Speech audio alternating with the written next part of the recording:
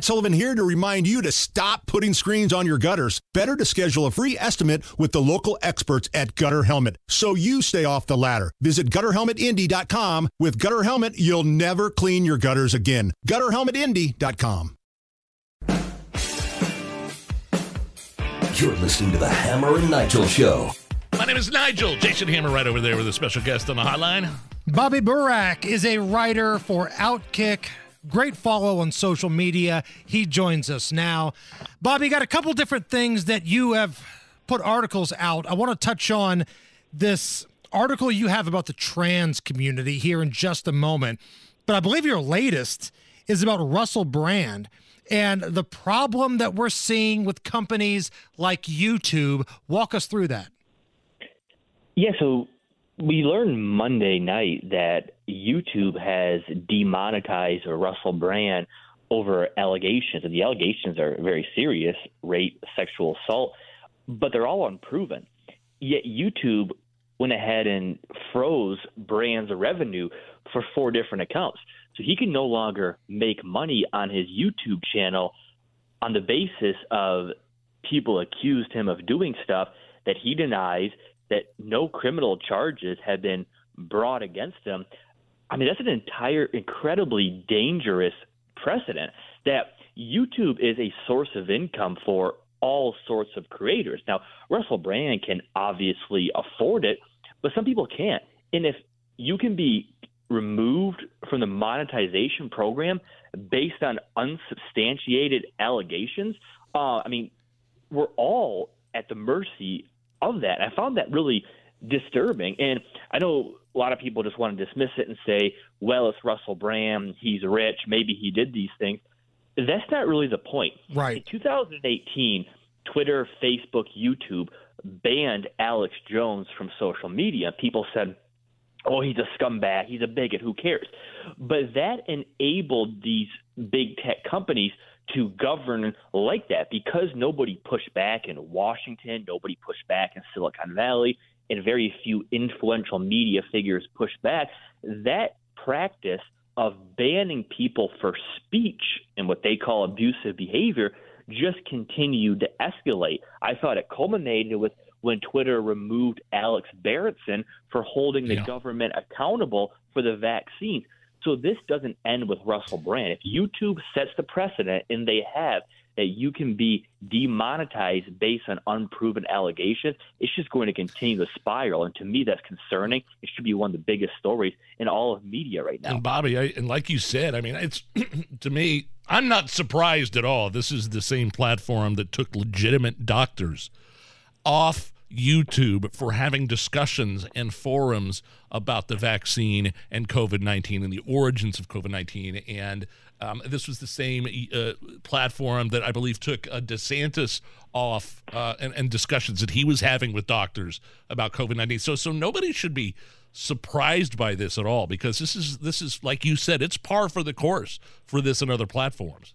Yeah, and I just want to reiterate, because this so often gets lost, Russell Brand has not been charged.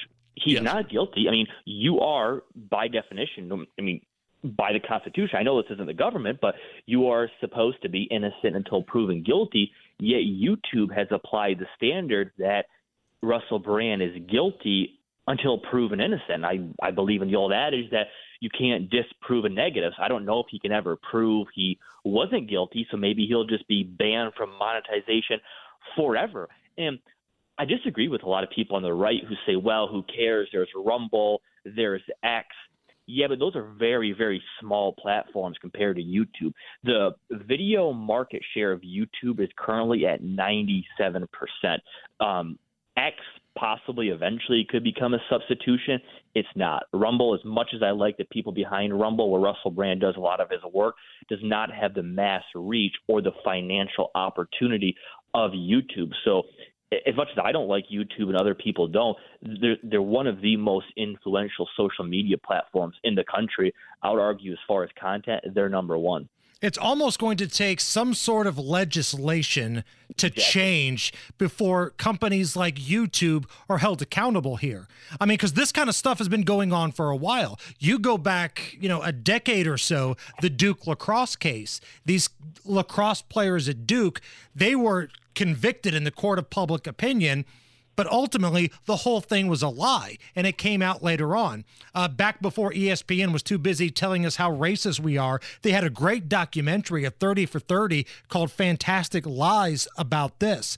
And this story with Russell Brand, again, we don't know if he's innocent or guilty, but the fact is nobody knows right now. The same thing is kind of happening here.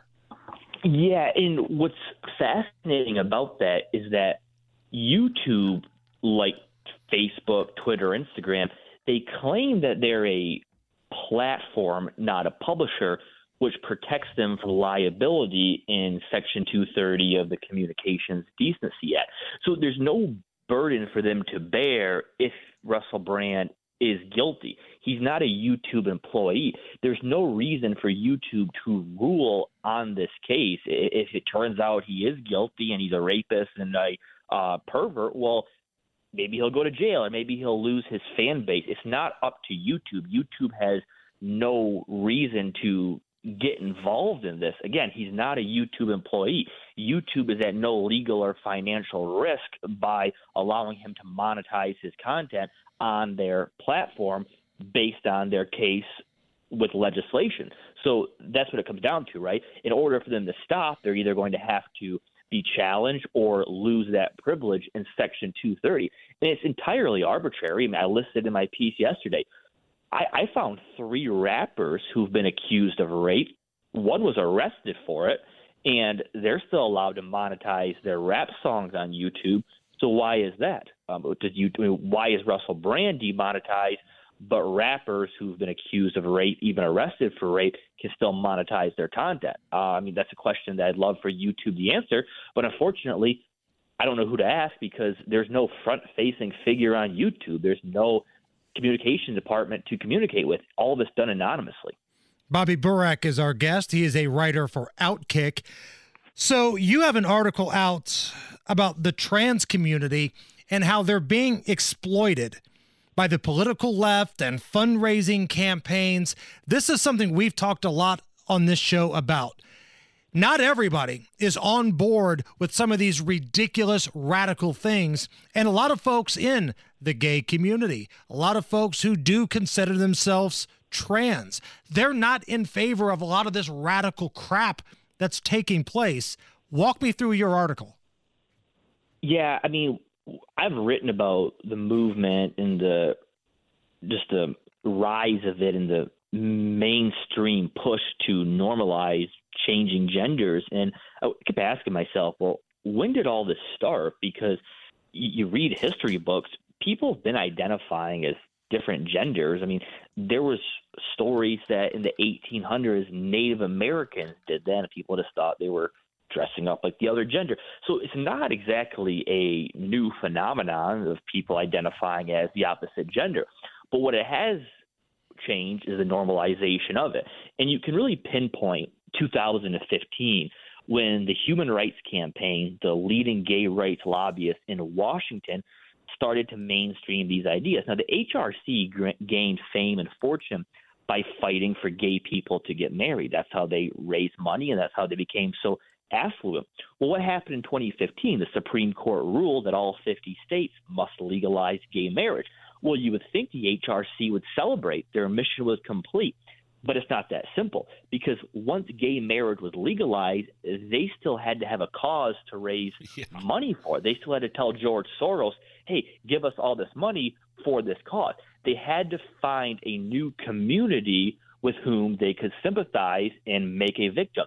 And they chose the trans community. And ever since 2015, this whole idea that the trans community is suppressed and victimized has been their number one message. And they're actually making more money and raising more money now than ever before. The trans community is being completely exploited by the HRC and politicians in Washington. Get this. The HRC dictates this program called CEI. It's a lesser-known form of ESG, but one of the most pervasive. They give companies a score, particularly on how they promote transgenderism, and investment firms like BlackRock and what's the other one called? BlackRock, and there's two other ones. They use those scores to determine investment. And what I found very alarming is Target gained a 100 out of 100 score this year. Why? Because they introduced tuck-friendly swimwear. Anheuser-Busch had a 100 out of 100 score after they made a can with Dylan Mulvaney, but they then lost their perfect score when they didn't defend the decision to the HRC's liking. The HRC's fingerprints are all over this movement, and they're not benefiting the trans community. They're benefiting themselves, their pockets, their fundraising, and their reputation. This sounds so familiar to me, Bobby. It sounds like almost like the BLM, the organization, taking advantage of millions and millions of African Americans who legitimately thought they were donating to this cause, and then Patricia Cullors, the co-founder, is buying mansions in white neighborhoods, white gated communities. I'll give you the perfect example. Breonna Taylor, her mom has called out you remember her? Breonna Taylor died of following it was a police shooting in her home during the execution of a no-knock warrant looking for a boyfriend. Breonna Taylor's mom called BLM out and said, "You have done nothing for us. You are a fraud, and I don't need you. I've watched you all raise money on behalf of Breonna's family, and you haven't done a damn thing." It sounds awfully familiar, the same type of scenario. Yeah, and I would take it a step further. That's a great comparison. What happened at the end of the civil rights movement? The Democratic Party introduced affirmative action. So the trend here is once a problem is solved, these people in Washington can't just celebrate the win. They have to figure out a way to keep tensions high, keep a need for social governance. Affirmative action gave them a need for racial governance. This trans movement has allowed the HRC to influence social governance.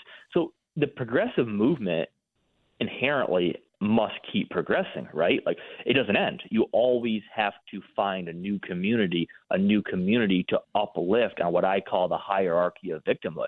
All of this is a scam.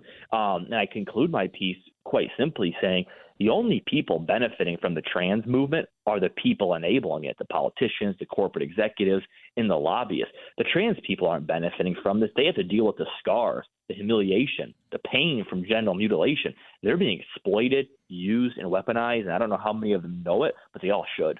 Bobby Burack is a writer for Outkick. Check out his work. He comes with facts. He comes ready to debate. Really good stuff. Really good stuff, Bobby. We'll talk to you soon. Appreciate it, guys. It's the Hammer and Nigel Show.